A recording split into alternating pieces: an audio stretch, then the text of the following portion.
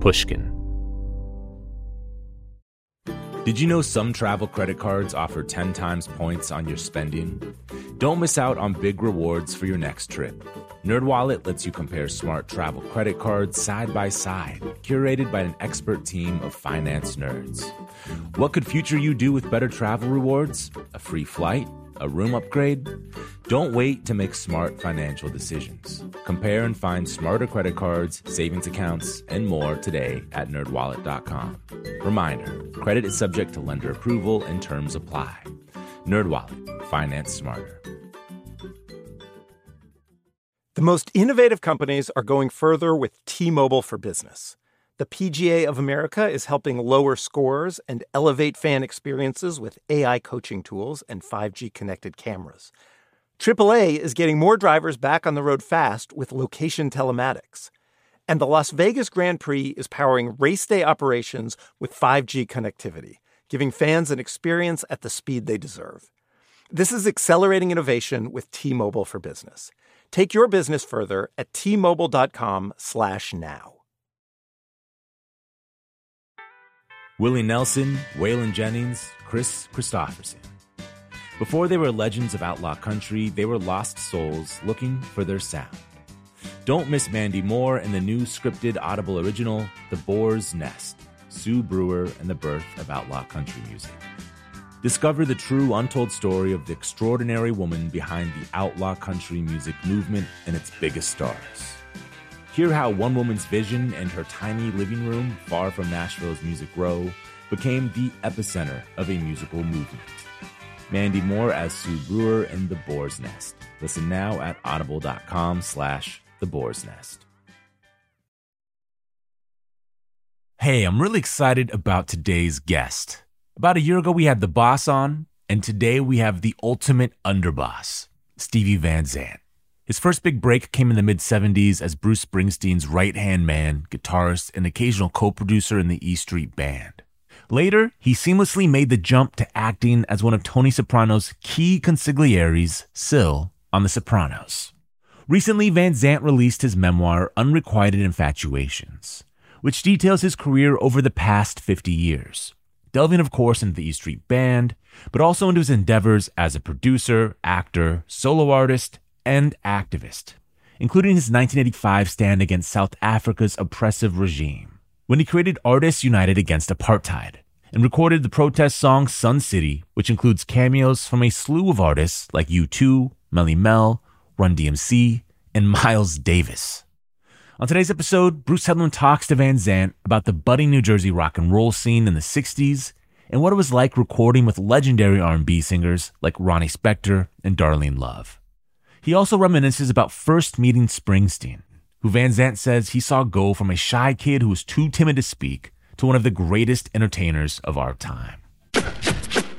This is Broken Record, liner notes for the digital age. I'm Justin Richmond.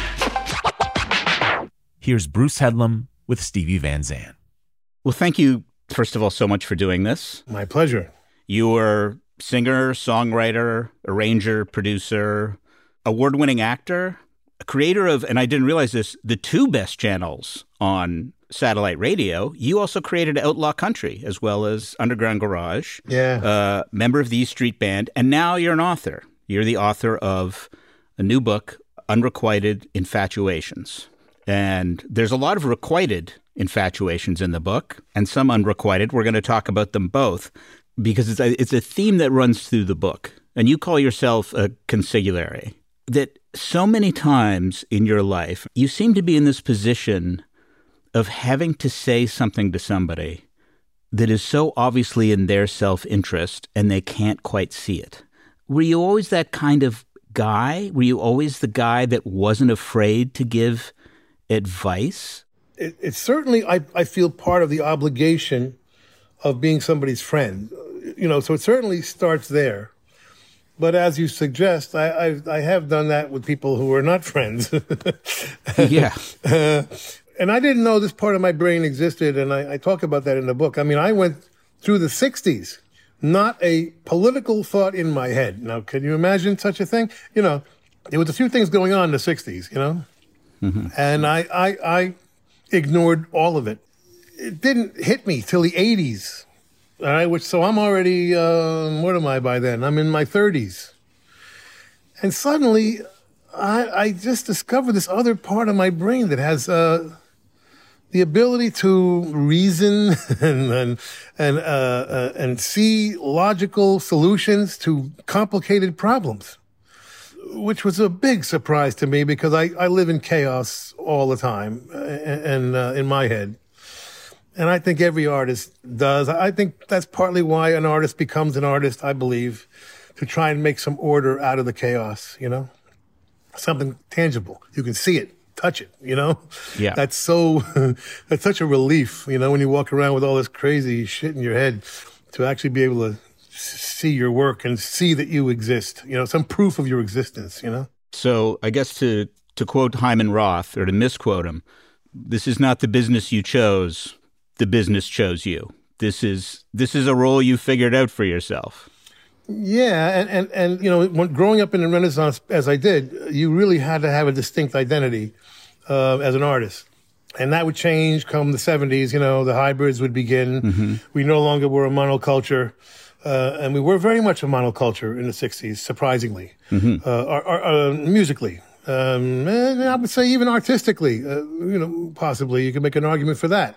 That we all kind of like the same art, in a way. You bring up a good point. I wanted to ask you, so many musicians I've talked to talk about seeing the Beatles for the first time on the Ed Sullivan Show. But you had a take that I've never heard anybody else have. When you saw them, there was something that you saw that you loved.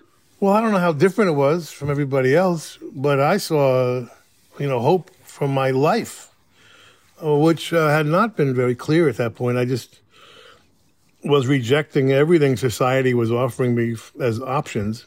And suddenly it was this really new world. I'd never seen a band before. You didn't see 4 or 5 guys playing and singing. I mean, it didn't exist. A band is communicating. It's not me. It's us. It's the gang. It's the posse. It's the family. It's friendship, and they do ultimately communicate community. And that's what attracted me. And I always combine it with the Rolling Stones coming 4 months later, because the Beatles were so good and so different. They just were perfect. Perfect harmony, everything, the hair, the clothes. It was all new. I'd never seen anything like it. But it sure was exciting. But then 4 months later, here come the Rolling Stones, and they're dressing like whatever they feel like. Their hair is not perfect, except for Brian Jones. There's no harmony to speak of. And they make it look easier than it is. They're very casual about it. Mm-hmm. The most impressive thing to me, and I think the biggest moment, was seeing that Mick Jagger did not smile. Mm-hmm. And this was another epiphany, that said, this isn't show business. Because I wasn't interested in show business then. I like it now, but I didn't back then. You're building your identity, and you are what you like, And so the fact that he didn't smile said, this is not show business. This is a lifestyle. And I said, I want that lifestyle. It's interesting. The Stones made it seem like more of a possibility, though. Yeah, they were really the first punk band. They did exactly what the punks did in the 70s, which was make it look easy. Mm-hmm. Learn 3 chords and make a record. Yeah. Forget about all that Yes and Rush, and Emerson, Lake and Palmer stuff, Just play a couple chords and turn it up, See, that was the stuff I was exposed to when I was a kid, and I never became a musician because I thought, that's too hard. And that was extremely, evolved, sophisticated, part of the business, Yeah. But the Stones were they were missionaries for the blues and early R&B. And their great accomplishment, which nobody ever gives them credit for, they were never a pop band. And the fact that they crossed over to the pop charts, for 50 years, is a rather remarkable achievement. Yeah. Was it through those British artists then you learned more about American music? Yeah, forget it. I never heard of Chuck Berry. I never heard of Bo Diddley. I never Really? heard of Muddy Waters. No, why would I? How would I? They weren't on the radio. Not when I was a teenager. All the pioneers had come and gone. Blues, well, you never heard it. Where would you hear blues? You know, so all that stuff was brand new to me. We didn't know who was writing what. I didn't even think about that, you know, till later, till they started talking about those guys, you know, and they were putting their influences right on their sleeves and really promoting those artists, and thankfully they did, and we got a chance to learn all about our own music. Then when did the band start for you? When did you start playing in a band? I remember exactly because I started as a singer with a neighbor's band called The Shadows. And I remember the first thing I did on stage was sing like a Rolling Stone. So it would have been 65. And then I started learning to play the guitar.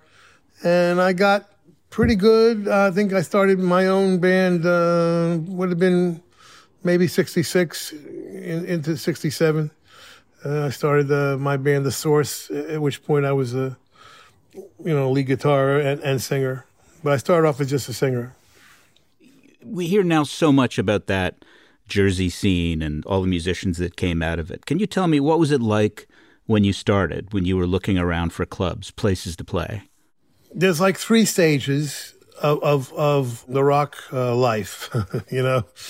There's the teenage years, which is the most fun, especially in those days, because it was just being invented, which meant the adults had no idea what you were doing and would not think to try and tell you what to do.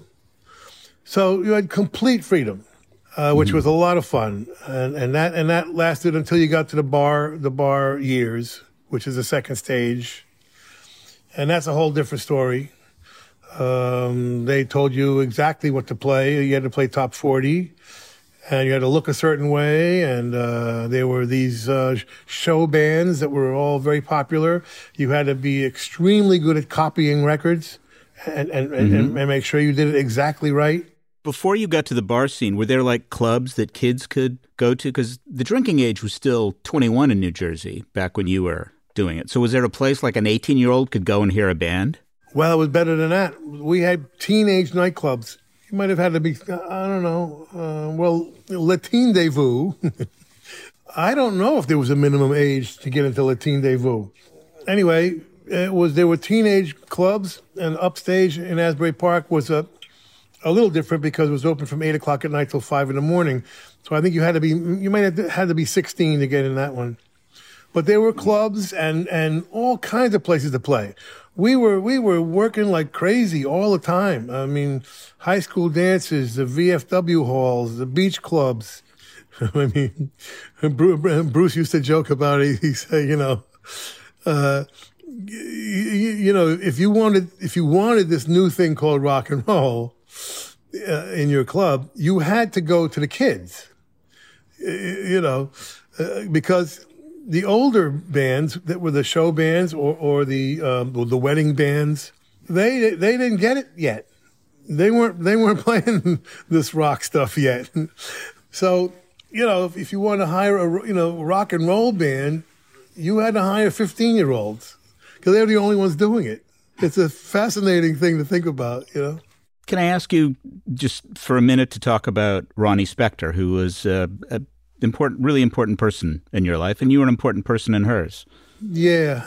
We of course, everybody had fallen in love with her voice, and in that late 60s, early 70s period, really became reacquainted with all of those oldies, that were just, 7 years earlier or whatever, things were happening very quickly in those days. So, become reacquainted with all of that pioneer stuff. And I fell in love with the whole girl group thing. What was she like in the studio? What was she like to be in that studio with that voice? A little nervous because, it had been a while. And she had, the thing about all the 50s and 60s artists that I've worked with, and I work with quite a few, it's always a joy because they're just better. You know, they're better because they had to be better. You know, There's no auto-tune in those days. And there was not even that much editing. I mean, they did a little bit. But you basically had to sing a song from beginning to end and sing it in tune and sing the right melody, you know. You know what I mean? You had to be great. I mean, that was just the standard of all of those artists. You know, and when you work with them, it's like, oh, my God, what a joy this is, you know? Can you think of particular people who sort of surprised you that way? It's always a surprise in a way because you're not used to it. But in her case, it was just a little bit shy about what she was doing. And me and Bruce were like, something's not quite, you know, right. What is it? And we realized, well, she's not using the vibrato like she used to. So we reminded her, you know, you have this vibrato thing that you used to do, you know. And then it kind of came back to her, you know, oh, yeah. But the other big surprise to me, was Gary U.S. Bonds, who, you know, Bruce said, let's do a record with Gary Bonds. And I loved Gary's records, and I had met him on the oldies circuit. Mm-hmm. Just a great guy. But I was like, you know, when you listen to Gary's records, you know, Quarter to Three and New Orleans, you know, they literally, like he invented the party record. I mean, they sound like a party. They sound like they recorded in his garage. You know, he's just not the kind of guy you would think, you know, of the great voices of the pioneers. You never would think of Gary Bonds. I'm sorry, you know. And I said to Bruce, I said, you know, Benny King's around, Chuck Jackson's around, Wilson Pickett's around, you know. At that point, David Ruffin was still around, you know, Smokey Robinson, you know. I think Curtis Mayfield was still around. I mean, I gave him a list of like 50 of the most incredible singers in all of all time. And he says, no, I want to work with Gary. I really like him. And so we get in the studio with him.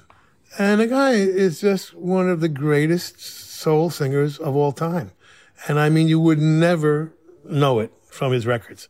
And I don't know how Bruce knew it. He went and saw him live, and maybe he got the indication from the live show. But he's great on the album we did. Then we did a second album, which nobody heard. You know, we had a hit single on the first album, which was incredible. Mm-hmm. So people heard that first album. But most people never heard the second album, which Bruce wrote the whole thing. You know, it's all new Bruce Springsteen songs. And Gary is singing like you cannot believe. Incredible. It's one of my favorite productions that I've ever done. And I'm not even sure it's available. I got to see what's available these days. But anyway, I think Gary was a big surprise to me. And that wasn't the case with Ronnie. And that wasn't the case with, you know, Darlene Love. You know, when I finally produced Darlene Love, I mean, I knew she was the greatest singer in the world. And she was and is right now, you know, at the age of 80. We have to take a break, but we'll be back with more of Bruce Hellam's conversation with Stevie Van Zandt. Apple Card is the perfect cashback rewards credit card. You earn up to 3% daily cash on every purchase every day. That's 3% on your favorite products at Apple, 2% on all other Apple Card with Apple Pay purchases, and 1% on anything you buy with your titanium Apple Card or virtual card number. Visit apple.co/card calculator to see how much you can earn. Apple Card issued by Goldman Sachs Bank USA Salt Lake City branch, subject to credit approval. Terms apply. Snag a Job is where America goes to hire, with the deepest talent pool in hourly hiring. With access to over 6 million active hourly workers, Snag a Job is the all-in-one solution for hiring high-quality employees who can cover all your needs. On demand, temp to hire, part-time or full-time. You name the position. Warehouse worker, retail associate, grocery store clerk, fitness trainer, baker, stylist, bellhop, podcast producer. Yeah, Snag a Job's got a worker for that. With our easy-to-use platform, you're able to seamlessly post and fill available positions quickly with a dedicated customer support team to provide all the help you need along the way. Kind of nice knowing you have a talent pool like that in your own backyard, right? Snagajob is the partner you need to keep your business running smoothly. So visit snagajob.com or text snag to 242424 to talk to an expert. Snagajob.com, where America goes to hire. Willie Nelson, Waylon Jennings, Chris Christopherson. How did the biggest names in outlaw country start a musical revolution? Through one woman's vision from one tiny living room. Don't miss Mandy Moore as Sue Brewer in the new scripted Audible original, The Boar's Nest, Sue Brewer and the Birth of Outlaw Country Music. Discover the true, untold story of the extraordinary woman behind the outlaw country music movement and its biggest stars. Brewer helped shape the sound and soul of country music as we know it today, despite never picking up an instrument herself. Lovingly dubbed The Boar's Nest, Sue's place was an intimate staging ground where a new breed of singer-songwriters, wounded souls, wayward upstarts, would spur each other on to tap into something bigger, realer. Starring Mandy Moore and featuring Eben Moss-Bacharach as Shel Silverstein and TJ Osborne as Johnny Cash, alongside a full ensemble cast. Audible invites you to enter The Boar's Nest and experience the rise of a musical revolution. One woman, one time, one place. The Boar's Nest, Sue Brewer and the Birth of Outlaw Country Music. Listen now at audible.com/The Boar's Nest. We're back with more of Stevie Van Zandt and Bruce Headlam. Let's go back a bit and talk about your relationship with Bruce Springsteen. When did you guys first meet? We met on the circuit, the day before the Beatles played Ed Sullivan. There was no bands in America. The day after, everyone had a band. Mm-hmm. And they mostly mercifully stayed in the garage. But about a dozen of us got out. And we all knew each other because there was only literally a dozen bands, if that, in our area. So we all knew each other. And then I started going to the Village. It was about an hour on the bus, but it was, exotic. It was unusual thing to do. I don't even know what would have occurred to me to do that. I never thought about this before.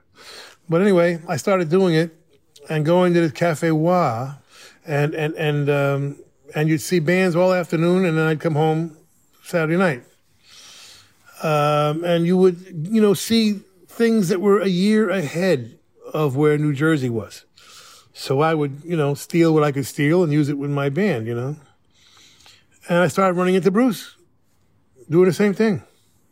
Thinking about it now, it's pretty weird, We not only going to the same part of town in New York City, but we go in the same club. There's dozens of clubs. So, we got friendlier because of that and started coming up to the city together. And I'd go over to his house and he started playing me songs he was writing. He was that far ahead. He was writing even then. You describe him as being very focused. Yeah, he's the most focused guy ever. He just knew exactly where he was going. He knew and nothing was going to stop him. Nothing, because there was no other, there really was no plan B for people like us. I mean, I was a little bit more, I was a little bit more social than he was. I took a bunch of jobs. You were construction. He never did that. Yeah. No. I don't know if he ever had any other job. He managed to somehow make a living playing rock and roll from the very beginning. And let me tell you, that wasn't easy. Mm-hmm. He just was very, very focused on it because I think, like me, it was this incredible gift of a new world where we finally could imagine fitting in. Because as freaky as I was, he was even freakier. Mm-hmm. I was a little bit more social. He didn't say two words. If you picture the grunge guys with hair down to their knees and just staring down, playing and not saying a word, that's him. And watching this very, very shy guy turn into the world's greatest entertainer was quite a front row seat to a remarkable transformation. You had this beautiful quote, which I think people who've seen him will, of course, recognize, which is, you said in concert, he wanted to provide irrefutable proof that life had meaning. Yeah. Is that a quality you saw from the beginning in him, or is that something he developed over time? Well, yeah, but it was, rock and roll was giving us life. So we're passing it along. We're passing the life force that is and was, passing it through us, in an exchange of energy with audiences, When he became conscious, which was the darkness era, suddenly everything changed. He found his identity. He found an identity for what he was going to be as a performer, and as and the show from that moment on, it's very different through Born to Run. It's just an entirely different identity, an entirely different justification for existence. At that point, it became very conscious. We are going to do a show with substance, basically. Mm-hmm. Substance became a thing, Now, this is fascinating to me because I'll bet you every Springsteen fan, down to the last one, thinks of his career in terms of the first two albums, and then he emerges with Born to Run. But you believe that Darkness was really his first fully realized album. Why do you feel that way? Yeah, the fans and even journalists, they're not wrong as far as Born to Run being sort of a birth of the moment when people discovered him. But what was fascinating to me, and something I didn't really think about until I wrote the book, was, when you finally get discovered by the world, it's a miracle, and you better embrace it with both arms, So in this case, he does a whole transformation of himself from those first two albums to becoming this front guy, That's why I joined the band. And a whole identity change at that point to this character that, inhabits the entire Born to Run album. Mm-hmm. And it wasn't the big hit people think it was, but it certainly was substantial. And what's fascinating is, instead of embracing it with both arms and being thankful, he realized somewhere, somewhere in the touring of Born to Run or into the writing of Darkness on the Edge of Town, somewhere in that period, he just realized that wasn't going to be him. He just wasn't that guy. And he wasn't going to be that guy the rest of his life. So it was like, sorry, folks, I know I asked you to fall in love with me. And you did. And I really appreciate that. But I'm going to go 180 degrees here and reveal to you that I'm actually a whole different guy. And it was a very courageous thing to do. And hours and hours of discussion that he had with John Landau, I think, confirmed that the guy that we're running out of, what's the line? We're leaving this town. It's a town full of losers. We're getting out of here to win, right? I do love that you're asking me the lyric.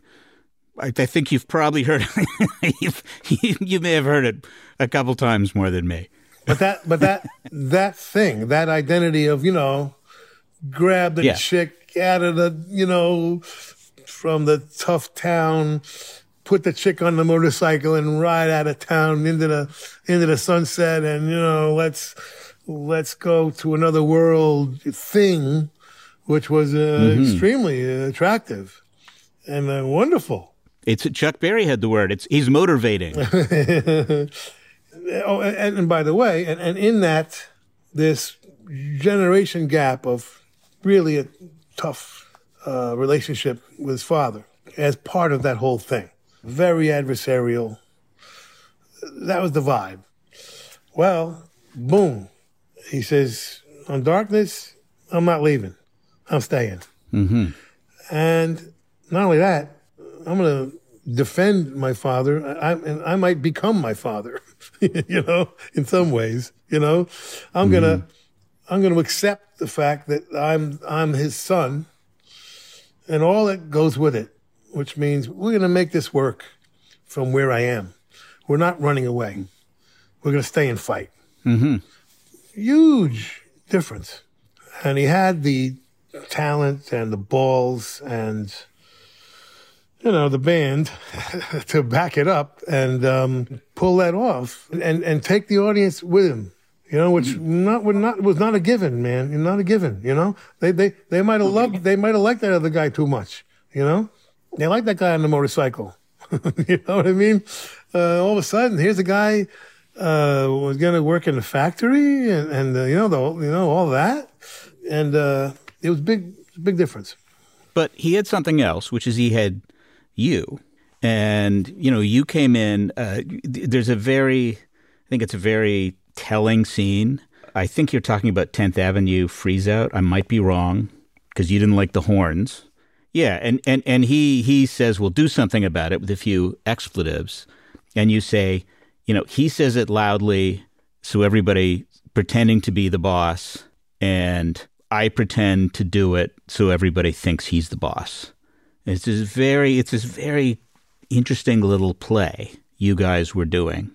Yeah, it was, at first he started calling himself the boss in Asbury Park, and it was kind of a joke, because kind of a play on Frank Sinatra, Right. And I was very strong locally. I was a very, very strong boss in my own world.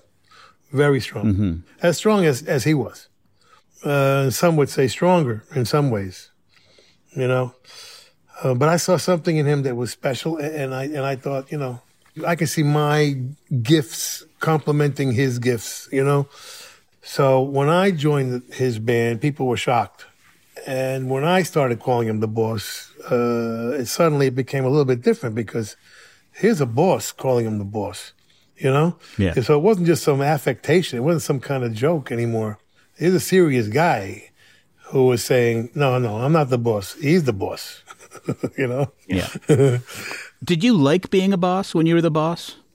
Yes and no. I do like being in control to a large extent. But I don't need the spotlight. I don't crave it. I don't really like it. I can tolerate it. And I got quite good at it. In the 80s, I really became quite a good front man.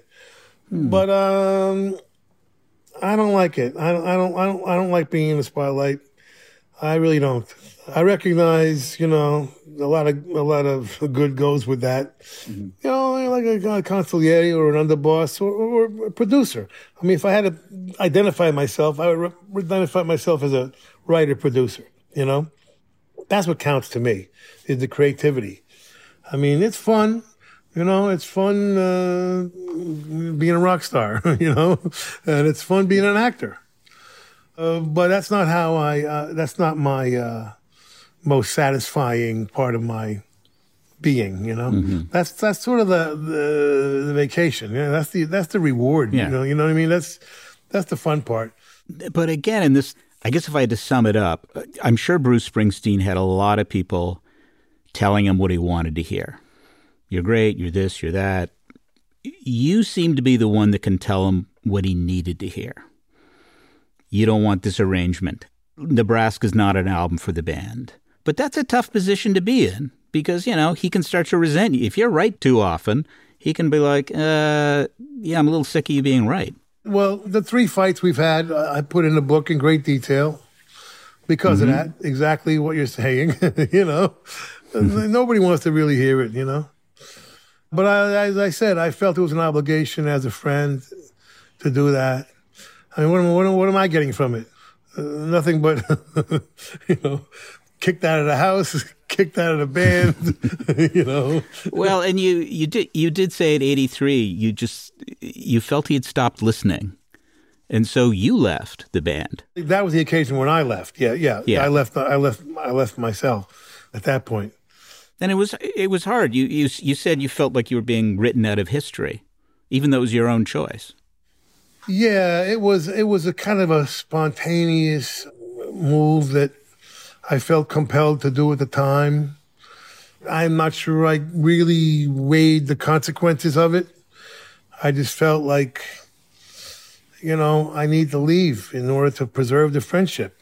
The friendship was more important to me at that moment than my own career, so to speak. Because I never really separated any of these things. I don't separate career from the art, you know what I mean? From the friendship, from the band. I mean, it's all one thing, I didn't quite realize it at that moment until it hit me on a plane flight to South Africa that I didn't just change jobs. I just ended my life. Mm-hmm. And I would become a different person at that moment. I would become fearless in a way, which I think helped me in my research for South Africa and made me go a little bit deeper than I probably would have normally, because I didn't care whether I lived or died. So when you stop caring about living, it has a funny liberating effect on you. Sorry, was that related to you leaving the band? You stopped caring whether you lived or died, or did you just feel you're in a more... Well, I realized I had worked for 15 years to get to that point.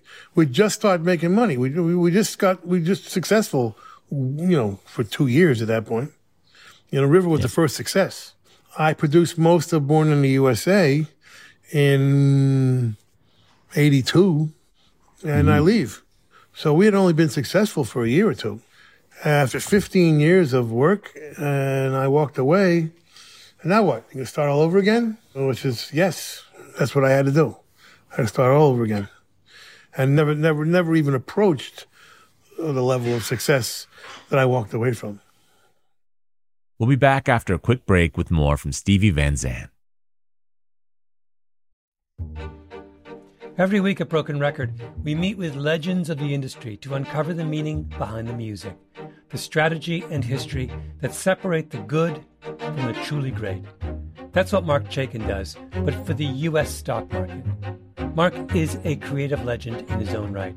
He worked on Wall Street for 50 years, invented 3 new indices for the NASDAQ, and has predicted some of the biggest market shifts of the past decade, including the recent mania in AI stocks.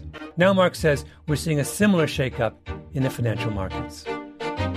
He's calling this a new dawn for the U.S. stock market and predicts dozens of specific stocks will soar in the next 90 days.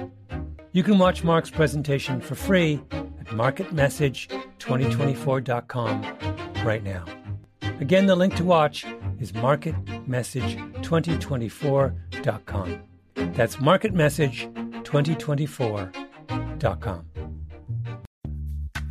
Snag a Job is where America goes to hire, with the deepest talent pool in hourly hiring. With access to over 6 million active hourly workers, Snag a Job is the all-in-one solution for hiring high-quality employees who can cover all your needs.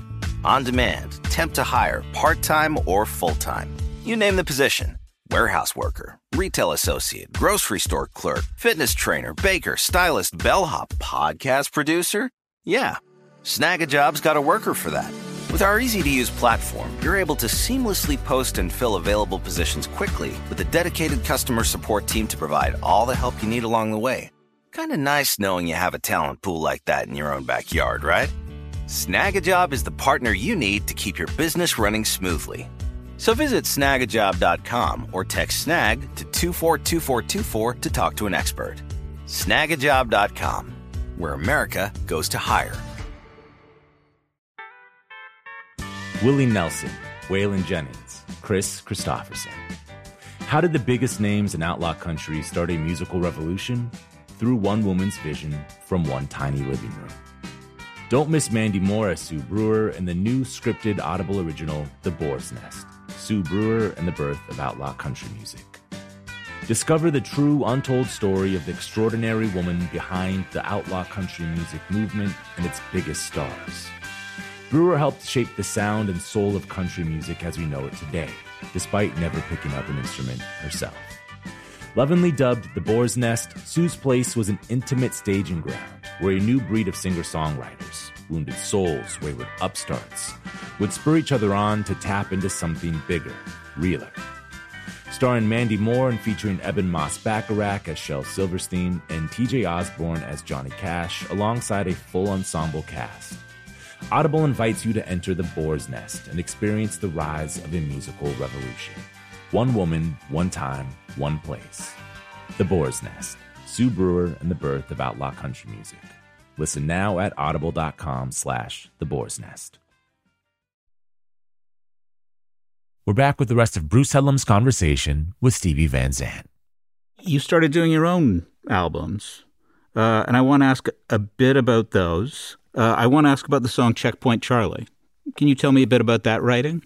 Yeah, that was I had each album had a theme, and that particular album, the second album, Voice of America, the theme was how the government affects families, and that was the ultimate perfect metaphor. Was the Berlin Wall, literally, politics separating families. Me and Bruce had gone through Checkpoint Charlie into East Berlin, and man, was that scary.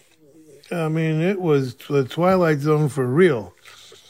I don't think we stayed too long, an hour or two maybe, but and I wrote a song about it, which was we punishing these people for their father's crimes and all that. It was a perfect metaphor. Mm-hmm. Can you talk a bit about another really memorable song on those albums, which is St. Valentine's Day? Yeah, that's one of my favorites. That's a recent song. I was gonna work with Nancy Sinatra, and I wrote this song for her, and I still hope to do it with her. I'm not sure what went wrong at the time, but I ended up doing it with the Cocktail Slippers, and then it became the song in David Chase's first movie that his fictitious band was writing, and then I just did it on my last tour on the Soulfire album. We should talk a bit about Sun City and how you brought people together. One thing I had forgotten was that it was a year before Run DMC did Walk This Way. It was kind of the first metal rap song. Yeah, not metal, but rock rap. Yeah, it was a very big issue at the time because, me and Danny first started talking. I said, I want to put this new thing called rap on the record. And he was totally into it. It was one of those things that I had been very, very aware of black artists not being able to express themselves as opposed to white artists. Mm-hmm. We were expected to express ourselves. That was part of being an artist. But Marvin Gaye had to fight with Berry Gordy, and and then Stevie Wonder had to kind of fight for his freedom, and Sly and the Family Stone got into it a little bit. But it was unusual, and it was not encouraged. And I thought, well, this rap thing, this is interesting, man. This is the first time that I'm hearing black artists express themselves, and I want to encourage it. And so, the whole Sun City album is basically Arthur Baker's phone book, Mm-hmm. And I always make sure I mention all four of us because it literally was all four of us doing it. I mean, without Danny Schechter, nobody would have ever heard of it. Arthur Baker, it's his phone book on the record. And Hart Perry, if he hadn't videotaped it, nobody would have ever heard of it. Because it wasn't a big hit on the charts, right? It was a big hit on TV. Well, radio wouldn't play it. Radio said it was too black for white radio and too white for black radio. I had a big meeting with MTV, because they were having big problems at the time. They weren't playing any black artists, Sure. And I said, well, here's a solution to that, Mm-hmm. We got more black artists in this video. It'll take care of your whole quota for the year. The whole year. And BET, of course, also played it extensively in black entertainment. But that was it. Radio wouldn't play it. You sort of say how the 90s were lost to you a little bit. But then you did a lot of stuff during the 90s. Which I was reminded of writing the book because... You're like, huh? So it's a blank spot in my head, really. You're doing these projects. You did your Born Again Savage album. You put together a Demolition 23. You did the Darlene Love album. And there's this refrain, and you actually mentioned it earlier in the conversation. You would talk about how this is some of your best work. And then the section would always end with, nobody heard it. For business reasons, for whatever popularity reason, you just had this feeling that no one was hearing you in a way. What was that like? Well, it was frustrating, It was a little frustrating, and I attribute that to not having a manager. And the creative process is two things. It's the content and it's the marketing of that content. And they're kind of not two different things. They're kind of two halves of the same thing. And you can create all day long, and I don't, but you got to have somebody out there selling it. It was a big flaw, in my life, and I just I tried to find somebody, and it just never worked out. So I ended up doing a lot of good work, I think, that nobody heard. Mm-hmm. You had a conversation with Bruce Springsteen at one point because you were going to play at a festival. You hadn't headlined for a while, and you lost your voice. And he said something to me that I thought was kind of fascinating. You said, well, you can tell he's been in Freudian analysis for a long time. Do you remember what he said to you? I had not sung or performed my own music for 30 years at that point. Yeah. So I'm re-experiencing them for the first time. And I couldn't get through a lot of the songs without crying. And when you cry, your voice tightens up.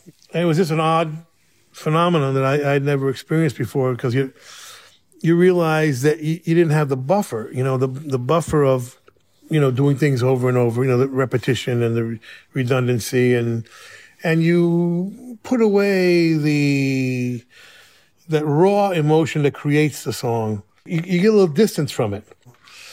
And what happened was, suddenly I'm thinking about the words that I'm singing, and feeling that interaction with those chord changes and the melodies, and it was just pure emotion, and that in a way that you don't usually experience it, because you have that little bit of distance from doing it. And Bruce had a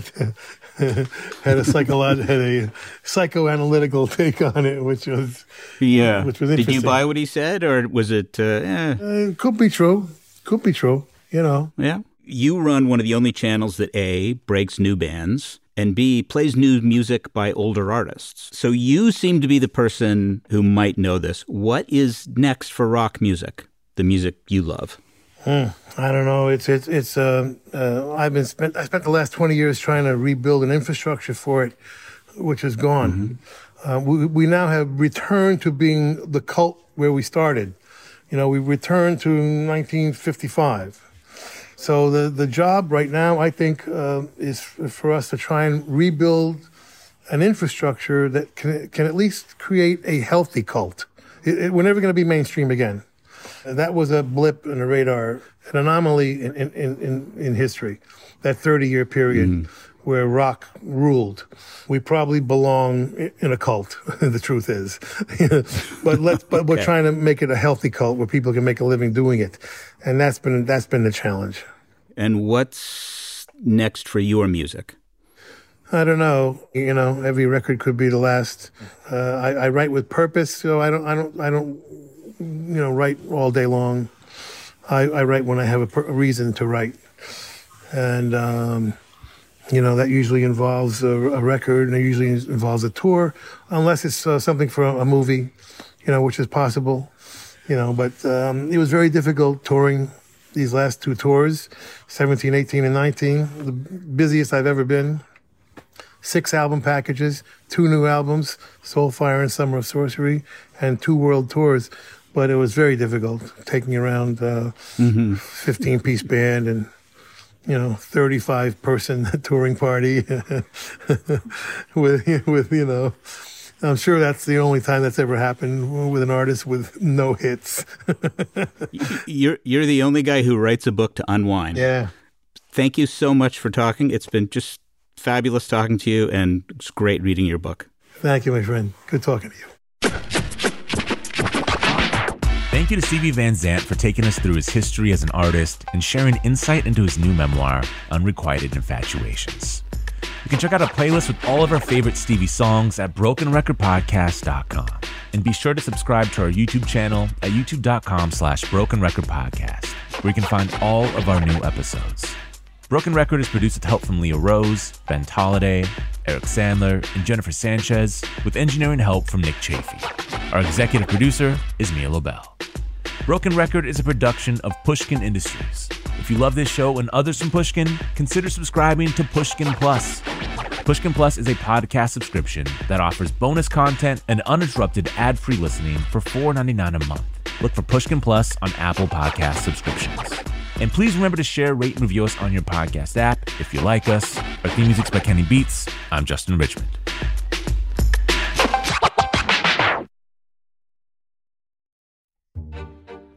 Every week at Broken Record, we meet with legends of the industry to uncover the meaning behind the music, the strategy and history that separate the good from the truly great. That's what Mark Chaikin does, but for the U.S. stock market. Mark is a creative legend in his own right. He worked on Wall Street for 50 years, invented 3 new indices for the NASDAQ, and has predicted some of the biggest market shifts of the past decade, including the recent mania in AI stocks. Now Mark says we're seeing a similar shakeup in the financial markets. He's calling this a new dawn for the U.S. stock market and predicts dozens of specific stocks will soar in the next 90 days.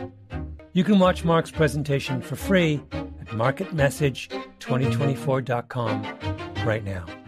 Again, the link to watch is marketmessage2024.com. That's marketmessage2024.com. Musora is your access to online music lessons for guitar, piano, drums, and singing. This is your chance to reignite some old musical passions or pick up an instrument for the first time. Connect with more than 100 of the world's best teachers and musicians. You'll get 7 days totally free to try it out, and then it's just $30 a month, less than a single private lesson. I mean, why do we do Broken Record? Not just because we love hearing from great musicians. We do it because we think that there is something beautiful about the appreciation of music. Don't you think we need more of that in our lives these days? That's the mission of Musora, to inspire, educate, and connect musicians. Enjoy unlimited personal support, weekly live streams, student lesson plans. It's like having a personal music teacher, only much, much better. Just go to Musora.com, Musora.com, to start a new musical journey today. Are you looking for the perfect move-in ready home this spring season? Now's the time to buy at Fisher Homes. For a limited time only, enjoy below-market interest rates starting at 5.375% APR, 6.139% APR. With these exclusive lower rates, you can save hundreds on a move-in ready home and start enjoying the benefits of homeownership even faster. Schedule your personal tour with one of our new home specialists at FisherHomes.com and make this spring the season you find your perfect home sweet home. Financing provided by Victory Mortgage, LLC, NMLS 461249, Equal Housing Lender.